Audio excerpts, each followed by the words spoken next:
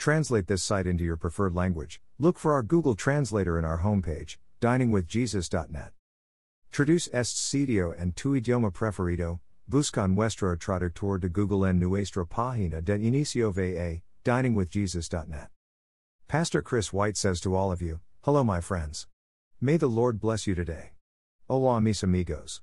Que el Señor los bendiga. Submission is a concept that seems to go against the grain of human nature, and yet we all see the need for it in certain aspects of life. Without submission, things quickly fall into chaos as everyone strives to be in charge. Even though it is sometimes mocked as a sign of weakness, submission is really one of the strongest pillars of a stable society. What does the Bible say about the parameters of submission? First of all, we need a proper understanding of submission. The English word submit comes from a Latin root which means to let down, reduce, or yield. It pictures kneeling before a superior. Even our modern language hints at its roots. To have a submission would mean to have a secondary mission that yields to a greater one. The New Testament Greek word is hupotasso, which means to put under or arrange under. It is a military word that refers to lower-ranking soldiers arranging themselves under the orders of higher officers.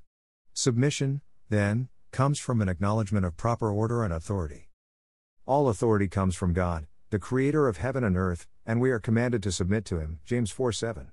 Once we have submitted to God, our highest authority, recognizing and following the chain of human authority in this world becomes easier. David respected King Saul's authority as the one God had anointed, 1 Samuel 26:11. Daniel respected King Darius' authority, Daniel 6:21. Romans 11:36 reminds us that all things are from God, through God, and to God, so he is the highest authority. Jesus himself recognized God's authority and was submissive to it. In John 4:34, Jesus said his purpose was to do the will of him who sent me and to finish his work, and in John 5:30, I seek not to please myself but him who sent me. Jesus' entire life was one of submission to the Father, culminating with his great prayer of submission just before his death, My Father, if it is possible, may this cup be taken from me. Yet not as I will, but as you will, Matthew 26:39. If we will be disciples of Christ, we must submit to Christ's authority, just as he submitted to the Father's, Luke 6:46, 14:27. This brings us to the more common question, to whom are we to submit, when, and why? The why is easy to answer, because God commands it, and he is the highest authority. 1 Peter 2:13-14 gives the general concept, submit yourselves for the Lord's sake to every authority instituted among men, whether to the king, as the supreme authority, or to governors, who are sent by him to punish those who do wrong and to commend those who do right. Since all authority comes from God, we are to submit to anyone who is placed in authority over us. In so doing, we submit to God. Likewise, to rebel against those in authority is tantamount to rebelling against God. That is one reason why Christians through the ages have allowed themselves to be martyred rather than take up arms against the state.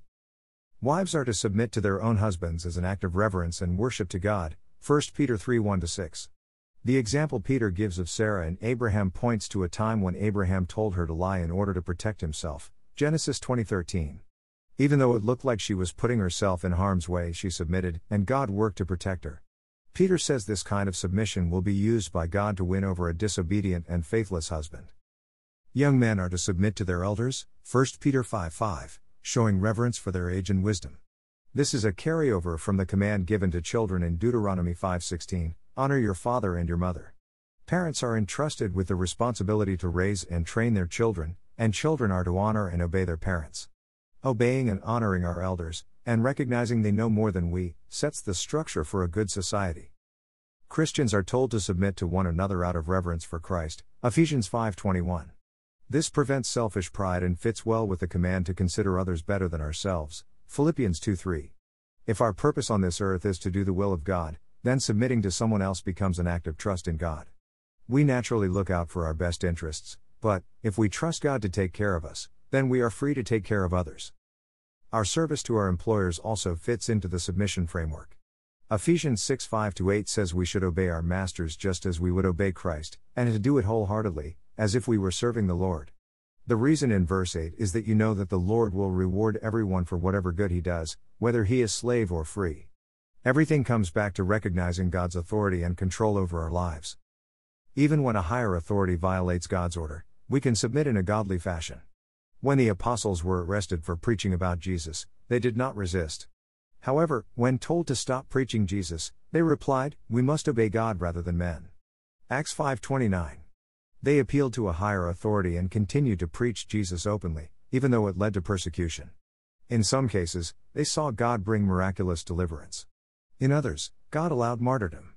In all cases, they rejoiced because they had been counted worthy of suffering disgrace for the name. Acts 5:41. The Bible has many other things to say about submission, but these brief examples give the main idea. God is the supreme authority, and He has established earthly authorities. When we keep ourselves within that framework, God is pleased, and we are able to see Him work on our behalf. Thank you to Got Questions Ministries. Got Questions Ministries copyright 2002 to 2022. All rights reserved.